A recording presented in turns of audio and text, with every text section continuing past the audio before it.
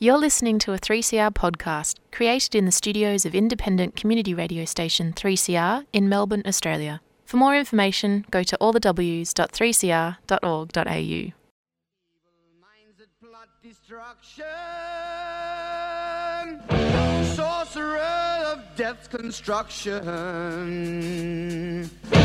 in the fields of bodies burning, as the war machine keeps turning, death and hatred to mankind, poisoning their brainwashed mind. Welcome to the Anarchist World This Week, broadcast across Australia on the National Community Radio Satellite. Listen to the Anarchist World This Week, Australia's sacred cow slaughterhouse. Listen to analysis of local, national, international events. Listen to analysis you'll never hear anywhere else.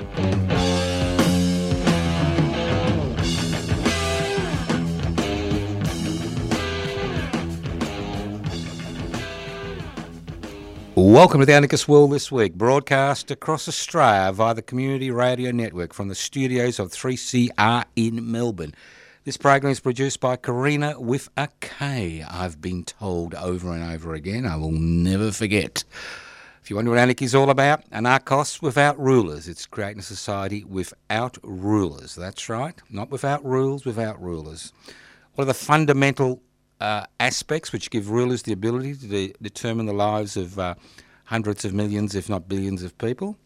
Inequality in power and wealth. So the anarchist struggle is the struggle to share power, possibly through direct democratic means, and to hold wealth in common and use it for the common good. Very conservative concepts, things that people have been struggling for since time immemorial. Sometimes we succeed and other times we fail. What's important is the struggle itself, not the actual end point. It's the struggle itself to devolve power and hold wealth in common. These are the crutches which ensure that the inequalities which continue to exist in our society and around the world will continue to exist. Now, let's move on. Now, I'm interested in the concept of representative democracy, and obviously those who are regular listeners to the Anarchist World This Week would have, listened to me carry on about representative democracy. And obviously, anarchists have different opinions on participation in elections. But what I want to look at is the concept of representative democracy, because around the world, representative democracy is disappearing rapidly. So why is it disappearing rapidly? I mean, we've seen coups recently in a number of states, sovereign nation states. Remember, there's only over 202 sovereign nation states on planet Earth. None on the moon yet, but 202 on planet Earth. And we've seen the number that describe themselves as democracies shrink. And representative democracy, although it was the light on the hill for reformists and many revolutionaries during the 19th and 20th century, the fact is it's failed people, and it's failed people miserably. Not because of the concept, democracy, rule of the people, by the people, for the people, but the fact that representative democracy is based on a simple concept, and that simple concept is the population electing people to various houses of parliament to make decisions for them for a fixed period. And what we've seen is the hijacking of representative democracy by entrenched interests. And it makes sense. As I said before, anarchism is about devolving power and holding wealth in common. It's about breaking the monopoly that an extremely small minority have on the activities. It's about power and wealth. You can't have one without the other. And the fact is, in a representative democracy which is based on private investment for private profit mechanisms, whether those private investment for private profits are owned by the state or owned by individuals or corporations, the fact is that those people who control wealth have the ability to determine the parliamentary agenda. And that's the key. It's all very well electing people to Parliament and then finding down the track that they don't have the power to actually make significant changes to our lives. Obviously, they've got the power to make your life a misery, but the fact is they don't have that power. That's why in a country as rich as Australia, I'm talking about resources and intellect and educational attainments and abilities, that we still have extraordinary problems. I know that people say Australia is, the pinnacle of the known universe, but the fact is we could be the pinnacle of the known universe, but we're not. And we're not for a very good reason, because of those inequalities as far as wealth and power is concerned. In a representative democracy, you don't actually have the luxury of determining policy. The only power you have is to place a representative, that's if your boy or girl wins, into a parliamentary seat. And then they pass laws to address the issues which we face as a nation. But unfortunately, as we see consistently, the laws that are passed, the agendas which are put before the people at elections, are determined by the status quo. And it's not unusual in a representative democracy to find that most of the things that are promised never come about, or the promises are so bland and inconsequential that it doesn't really matter if they come about or not. Now, as I said before, democracy, demos, the people, is rule of the people, by the people, for the people. In a representative democracy, we have the rule of representatives who tend to represent the interests of the status quo for the benefit of the status quo.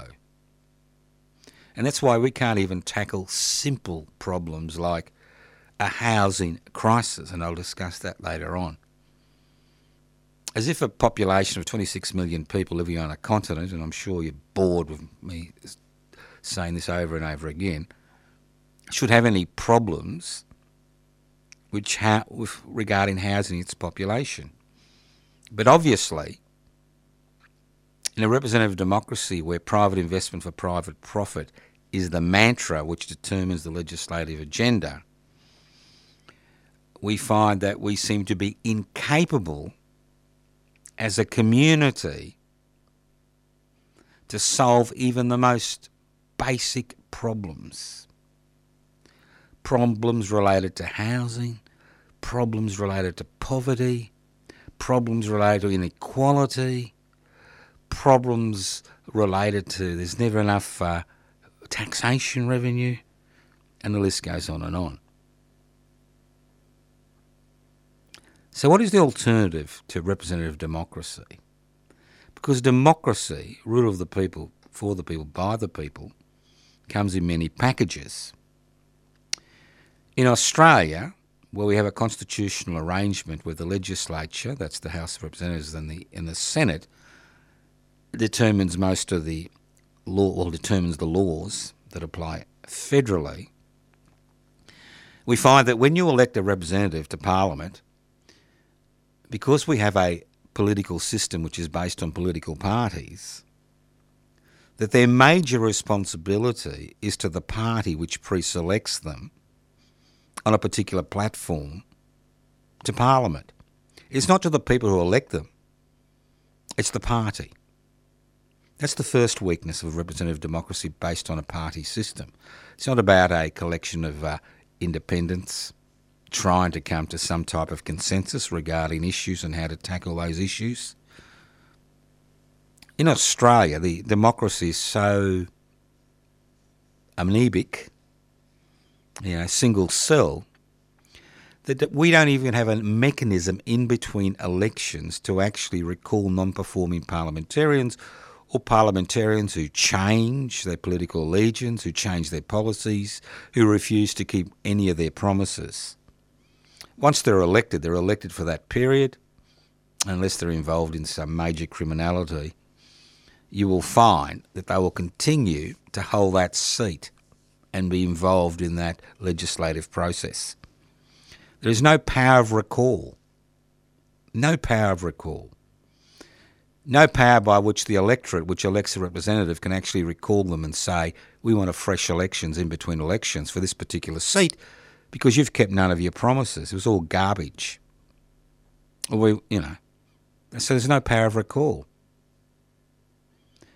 The second issue, which involves, a representative democracy, is the fact that the legislative agenda is really not determined by Parliament. It is determined by those who pull the parliamentary puppet strings. And those puppet strings are pulled by sections of society which have access to inordinate amounts of wealth. For example, the top 1% of people in this country own 40% of the wealth, and the bottom 1%, and the bottom 40%, the top 1% own, as I said, 40%, and the bottom 60%, I think it's 60, own about 2% of the country's wealth. So you can see those inequalities. And if you've got, private investment for private profit situation, if you've got the resources to, bend the legal system, influence Parliament, obviously you can determine what the parliamentary agenda is, the legislative agenda, especially if the people who control the media are basically nothing more than a cheering squad for the private investment for private profit mantra. The second thing is, with a referendum coming up on The Voice, the fact is that in this country, the only people that can change the constitutional arrangements to determine the legislative agenda in this country is Parliament. Because they have to decide, after pressure from the population, whether to call a referendum. And they decide the nature of the question. Who has a majority in both houses of Parliament, the actual question which is put to the Australian people. There is no mechanism, as we see in Switzerland and a few other places around the world, where the people can actually put a question directly to the rest of the population as a whole through a referendum. So the ability to change the constitutional arrangements are grossly limited. Now, I talk about direct democracy. What is direct democracy? Direct democracy is a different concept. It's the people involved in the decision making that decision and then electing or appointing delegates to coordinate those decisions. If it's a local decision at a local level, a regional decision at a regional level, a national decision at a national level. It's delegation versus representation. And any trade unionist listening to this program will understand the difference between delegation and representation. Representation is when you give somebody a signed blank cheque to make decisions for you for a particular period of time. Delegation is when you come to a decision and then elect or appoint somebody to carry that decision forward to act as a coordinating mechanism. Now, obviously, it's a little bit more time-consuming, but the fact is that a delicate system has a greater chance of resolving the issues that we're faced with than a system which is based on representation. Much of the division we see in this country, as we've seen with the voice referendum, much of the division we see in this country is based on the fact that we don't have a delicate system. There is really no discussion about issues apart from the corporate media and social media. No discussion. So think about representative democracy. Now, I'm not telling you not to vote. That's your business, whether you vote or not.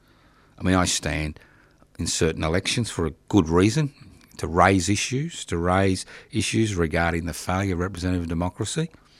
It's a mechanism via which, in a deep politicised society where you can actually bring ideas forward, it's a difficult medium because of the lack of resources, but it is a medium that can be used for that change.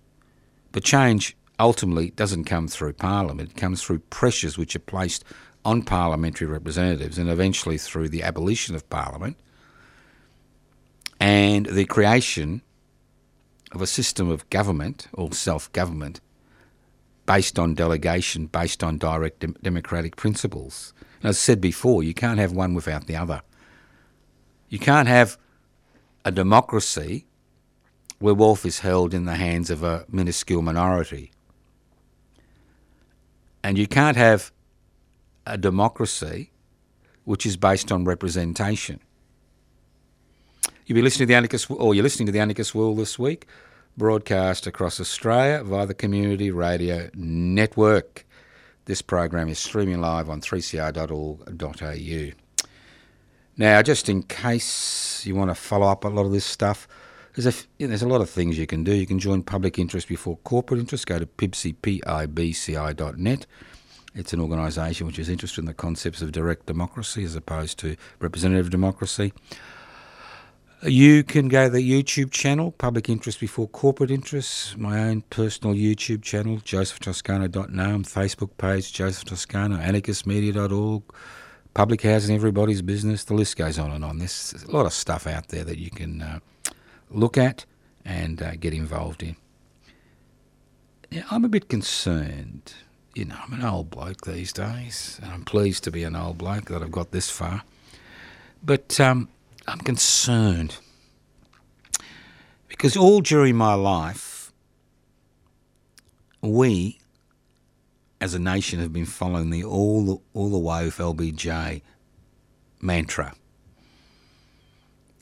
That's we've attached our coattails to the US of A.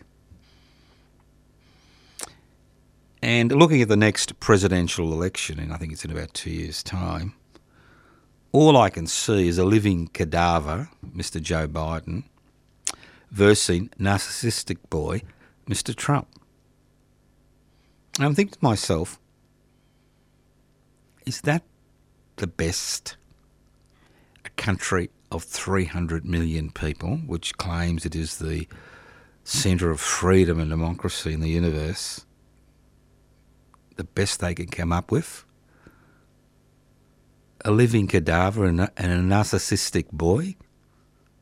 Is that the best they can choose from? It's quite extraordinary, and to a large degree it highlights the stranglehold political parties have on the political process.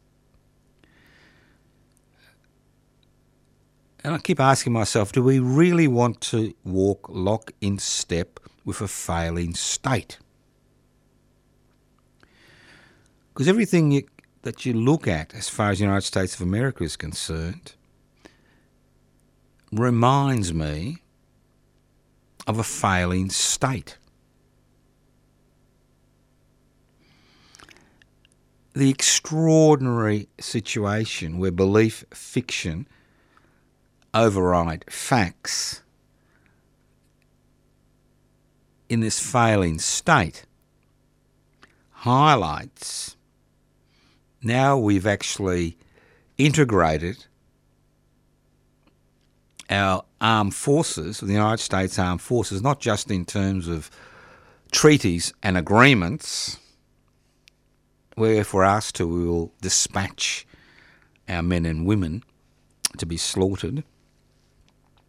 But the fact that the defence systems are now fully integrated, and what we've seen over the last 12 months is the final nail put into that coffin of fully integrated.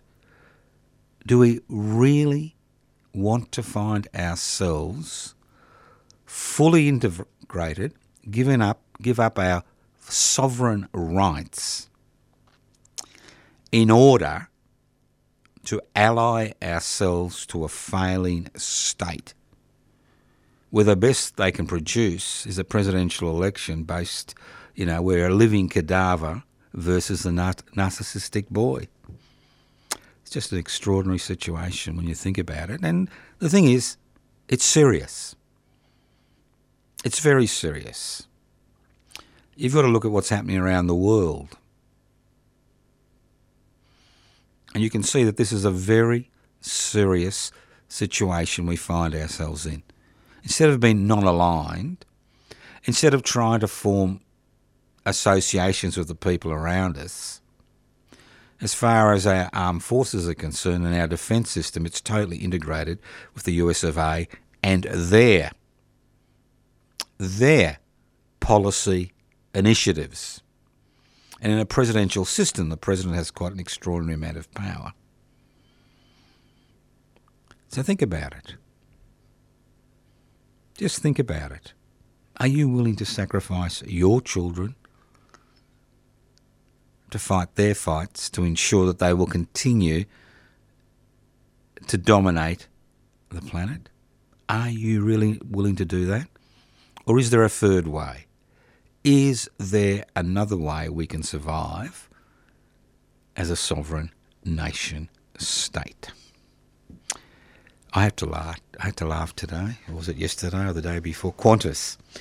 Now, those of you who are old enough will remember that QANTAS was a national carrier. That's right. We are an island. Well, we're a continent, actually. And we do need planes, all right? And up till the 1990s, early 1990s, we had a company called QANTAS, QANTAS, originated in the airfields of, where was it, Queensland, out there in the wilderness in the west, I think 1911 or 1913. And it was a national airliner. It was owned by the government of the day. It was a public airliner. And the whole point about having a public airline was to ensure that we had mechanisms via which people could be flown in and out of the country, especially in a period where, ship transport is no longer relevant. But guess what? Some very smart people, really intelligent people, extraordinary intellects, decided that we needed to privatise QANTAS to improve competition, okay? We needed to privatise QANTAS to improve competition and decrease prices. That's the old chook raffle, We were told, we'll privatise QANTAS, which was making money for the country. Don't forget that. We'll put it in private hands and it'll all be good. Will be competition. Now, 30 years later, the Chooks have come home to roost. We see the Deputy Transport Minister, federally, say, well, we had to save QANTAS. We have to save its profitability, which was $2.5 billion last year, because it's our national carrier, and it's our national interest to have a national carrier. Well, look, I may be stupid, but I'm sure you're not stupid because you're listening to the Anarchist World this week. But I may be stupid. QANTAS, a national carrier. Is QANTAS owned by the people of Australia? No. Qantas is a private corporation. So 30 years after the privatisation of Qantas, a profitable company, we now see the federal government assisting a private corporation to maximise its profits by gouging its customers in order that we have a national carrier.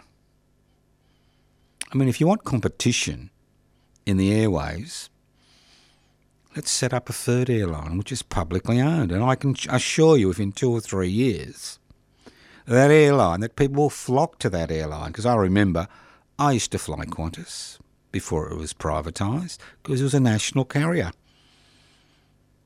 So if you want a national carrier, you don't privatise public assets.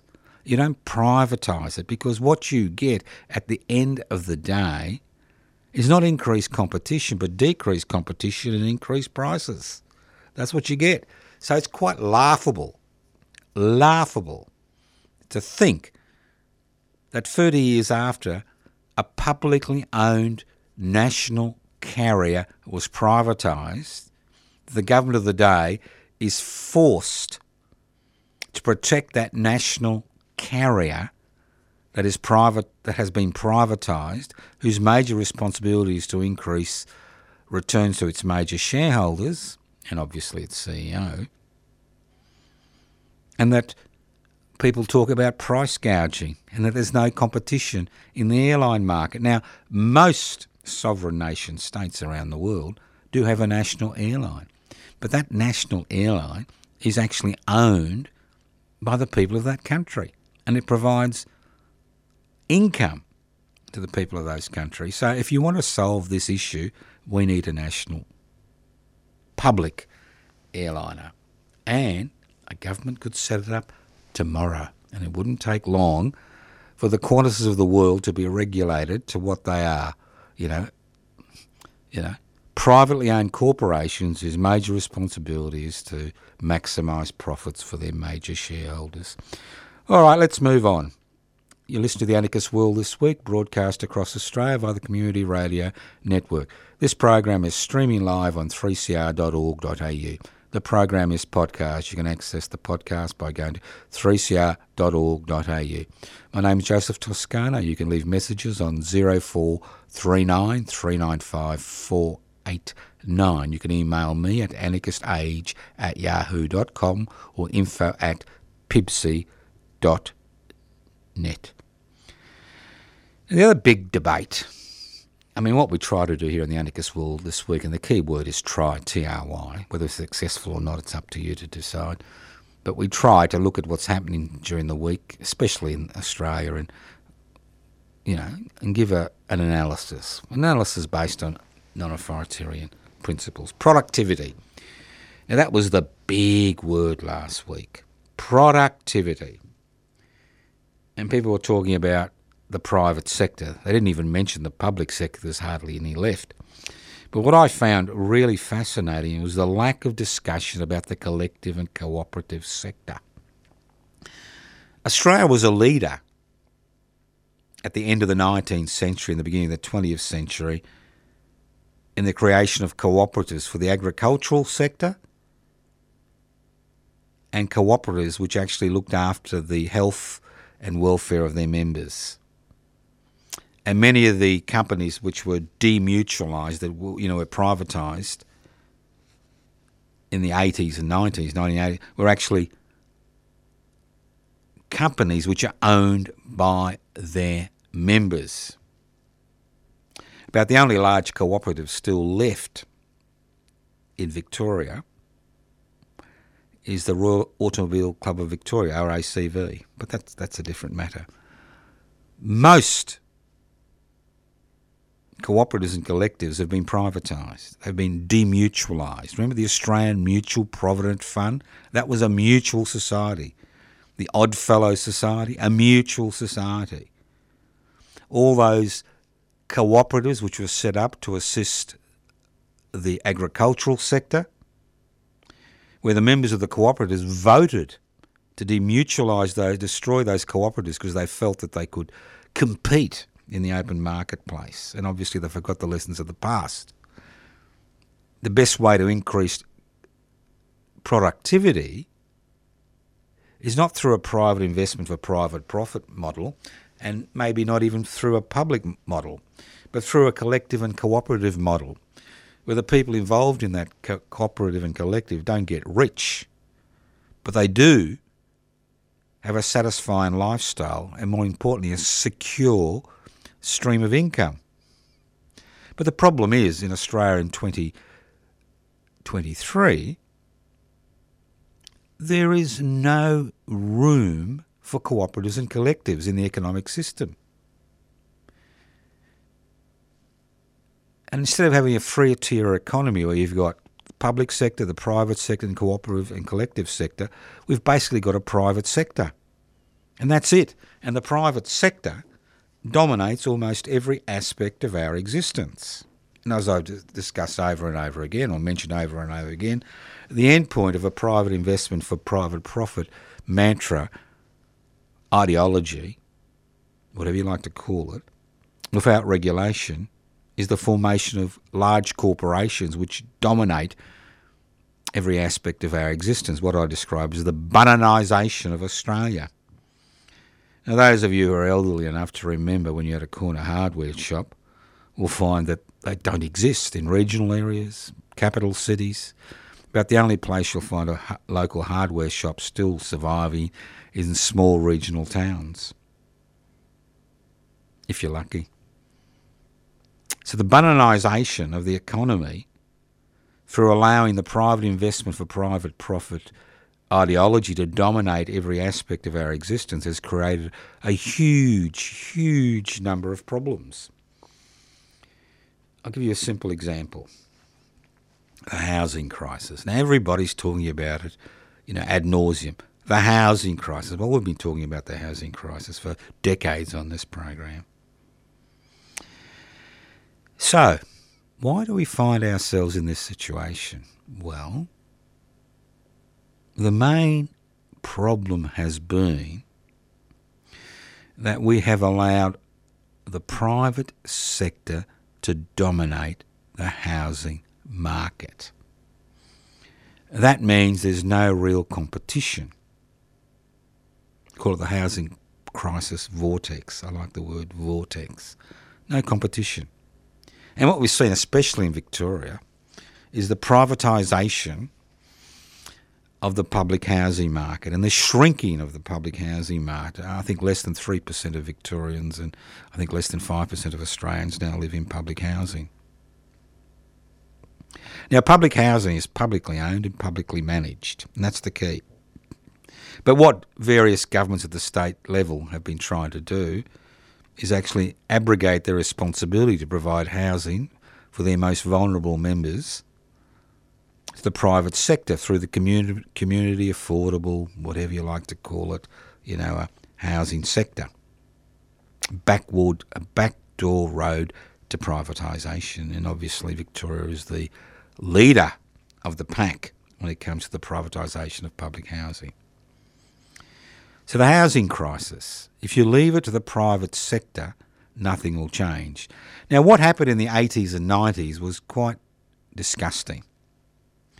What happened is, in order to extend the private housing markets, one, residential housing was opened up to foreign investors. But more importantly, legislation was passed through Parliament at various levels, which encouraged Australians through negative gearing laws to invest in the housing market and use this investment as part of their long-term plan to be able to retire. And all these incentives have been created to gently force people with disposable income to invest that income in the private housing market. Now, 2 million Australians out of a population of 26 now own a second home. And that has been made possible through legislation which has encouraged them to invest in the private housing market. 90% own one extra home, 9% own 2 extra home, and 1% real investors, in inverted commas, own lots of properties. But the fact is that we have relied on people's yearning for a secure retirement to be based on the private expansion of the residential market. Now, most people who have a second home do not own that home outright. And if you've got a second home, what you do is you rent it, and you claim your tax refunds, whatever. You rent it. That's what normally people do. Some people land bank it, hoping that the increasing prices of homes will give them a windfall profit when they sell it. But even in the interim, most people rent it. But that doesn't mean they own that home outright. Most investors in the private housing market, the mum and dad investors we all love, like small business we all love, borrow money from financial institutions and use their accountants' advices, you like that? Accountants' advices, to actually minimise their taxation burden and expect the renter to pay their mortgage. Now, as mortgage rates increase, 12 increases in mortgage rates, what has happened is that rents have also increased at extraordinary levels, 25% in certain cases in the last 12 months. Because the investors in the private housing market, the mum and dad investors, are feeling the pinch with the increase in interest rates, and they're relying on the renter to pay that home off for them. So instead of increasing the public housing stock, we have put our trust, as we did with the privatisation of QANTAS, in the private sector, but in this case, in the desire for older Australians with a bit of disposable income to actually have a secure retirement. It's diabolical when you think about it. Totally diabolical. But fascinating. You listen to The Anarchist World this week and you wonder why we have a housing crisis. Now, obviously, we need two things. We need a public builder and we need investment in public housing. Because the difference between public housing and private housing is chalk and cheese. As interest rates goes up, if you're renting privately, your rent increases. If you're in public housing, your rent is fixed at 25% of income. That means if you have a good income, you don't want a public home.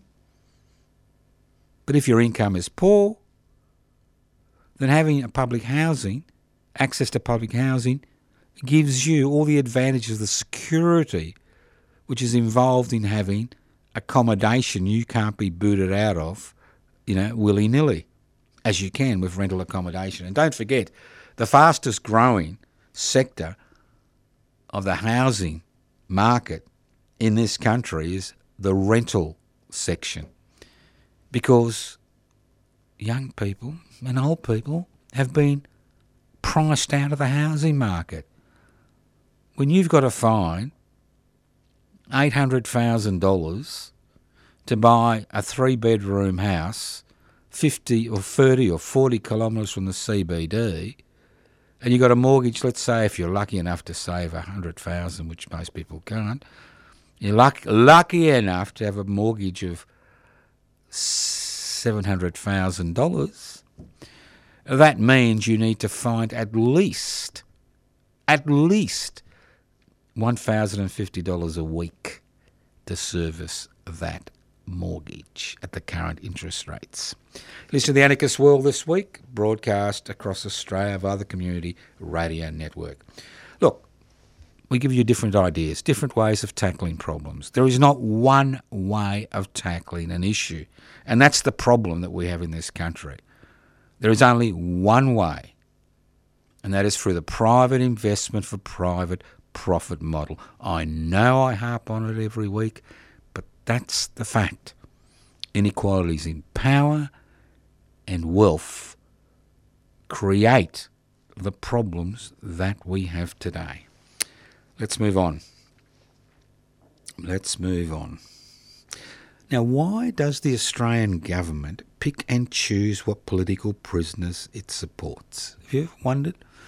Now, there are Australians languishing in jails around the world. Some are there for crimes against other human beings. Others are obviously political prisoners. I have no problem if the government, are supporting political prisoners. Australian political prisoners in jails around the place. But what I do find fascinating is the fact that as governments, we pick and choose what political prisoners we are happy to look at. And when they're held by unfriendly or potentially unfriendly governments like the Chinese government, we do like to highlight that issue, as we should.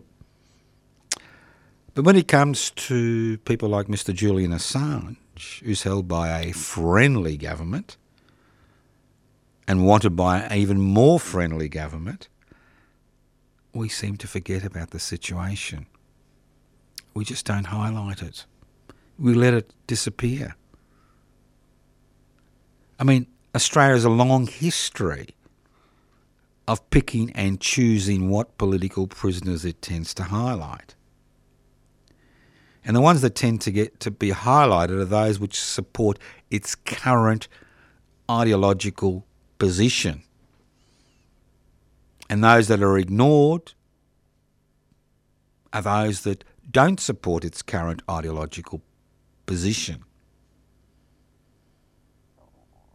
And the way that the two political prisoners that are held in China today, in comparison to the way the Julian Assange case is highlighted, is just extraordinary. It really is extraordinary, irrespective of what you think of the individuals involved. The fact is, a political prisoner is a political prisoner. End of story.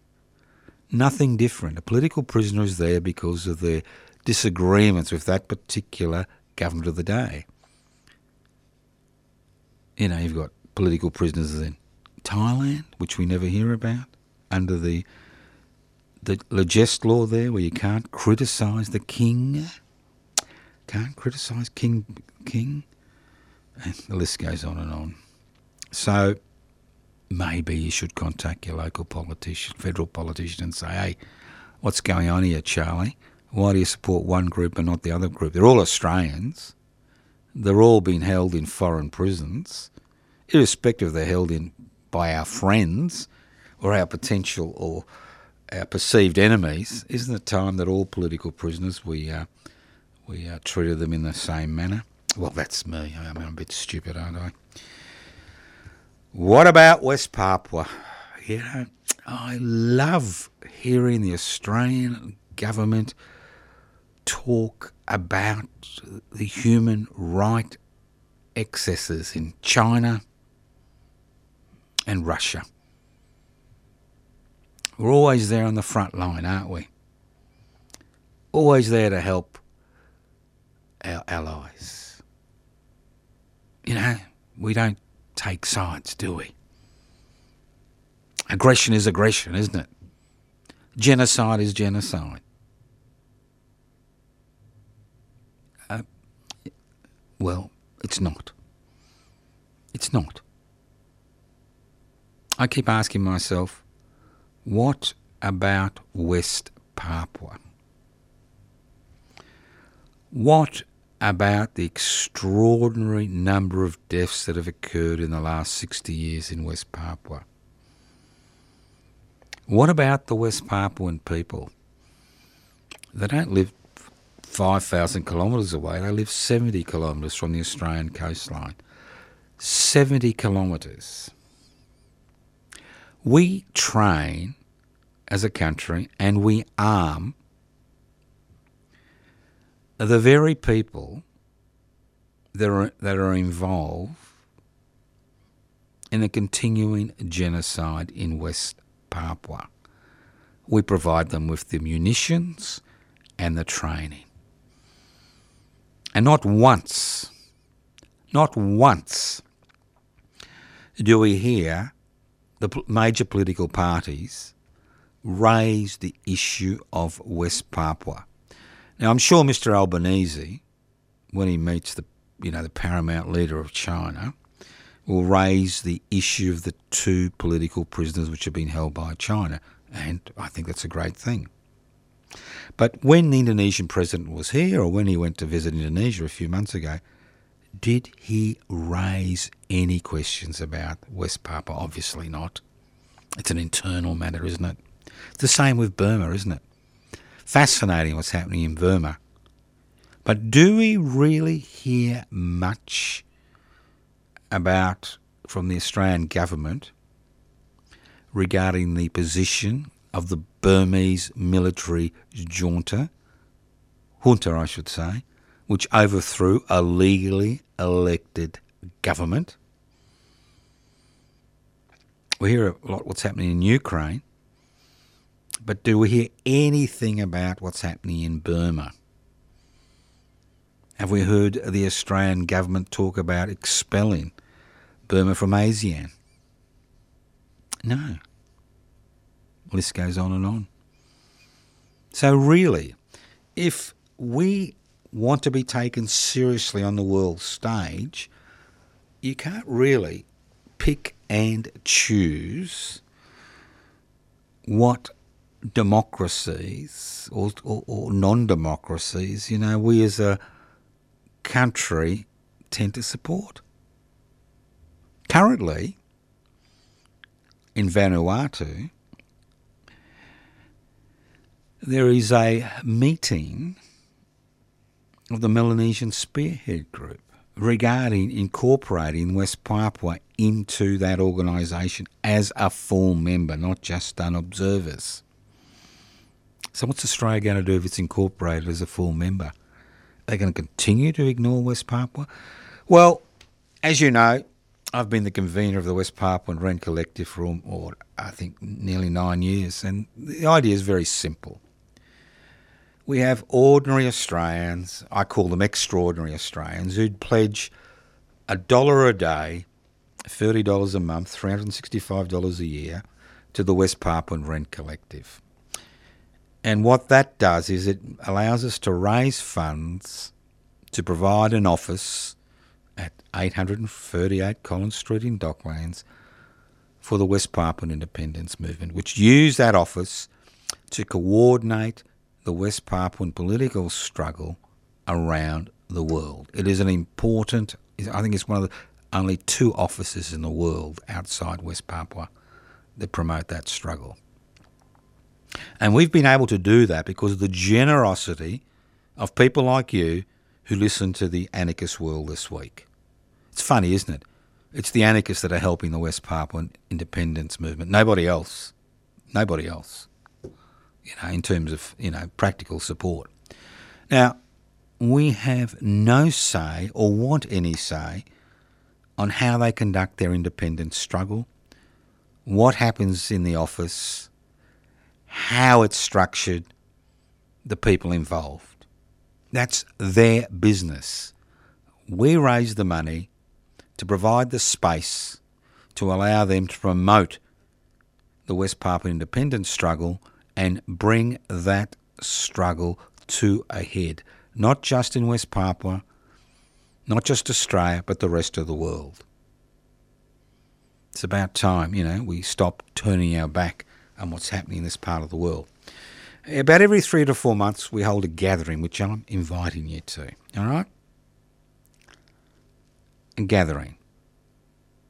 The next gathering will be on the Sunday, the 17th of September.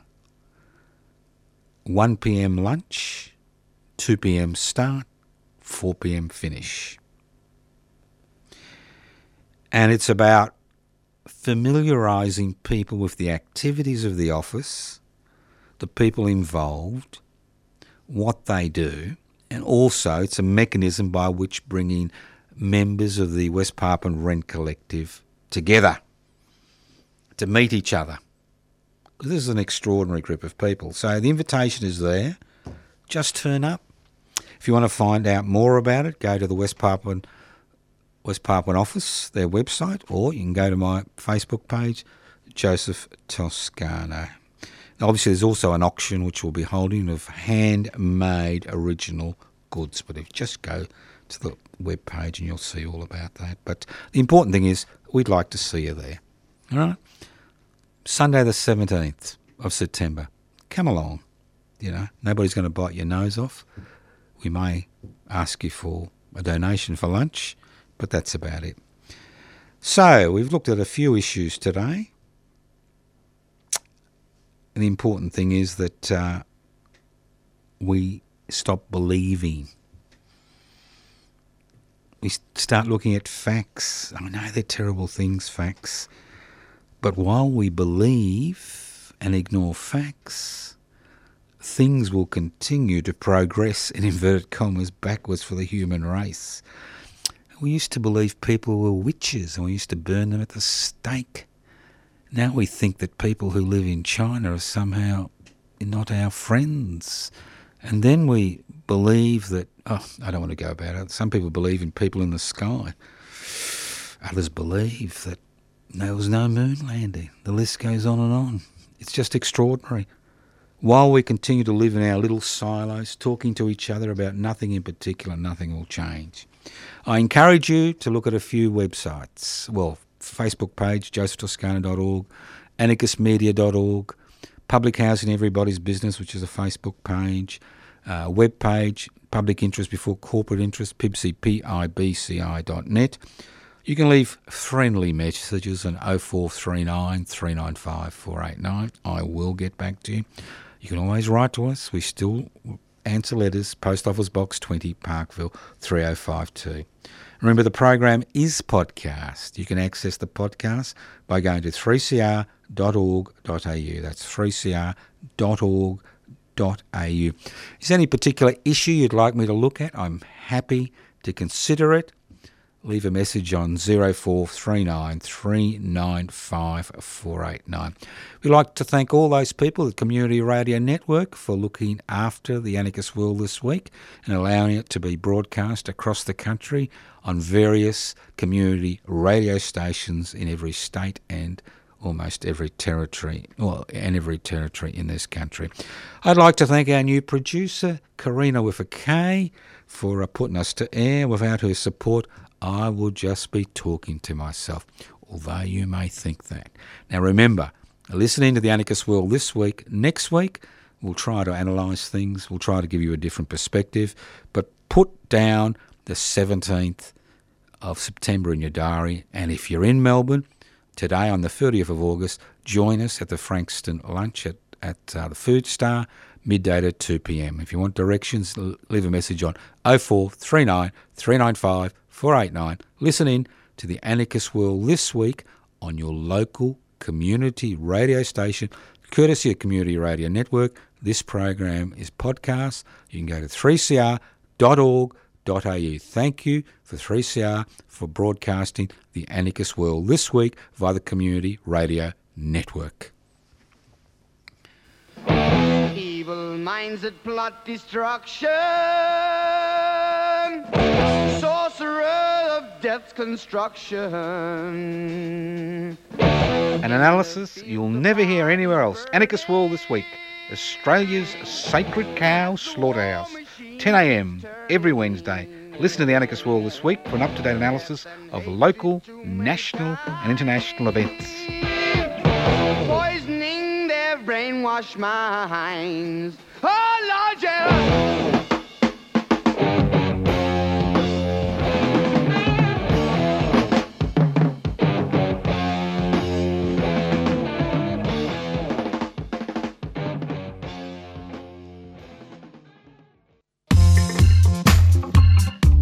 Did you know that 3CR received its community radio licence in 1976?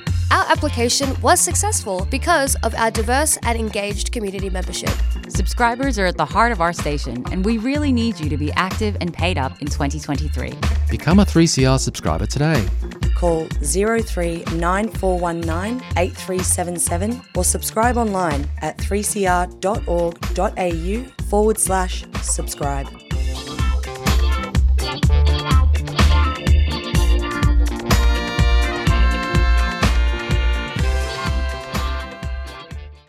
You've been listening to a 3CR podcast produced in the studios of independent community radio station 3CR in Melbourne, Australia.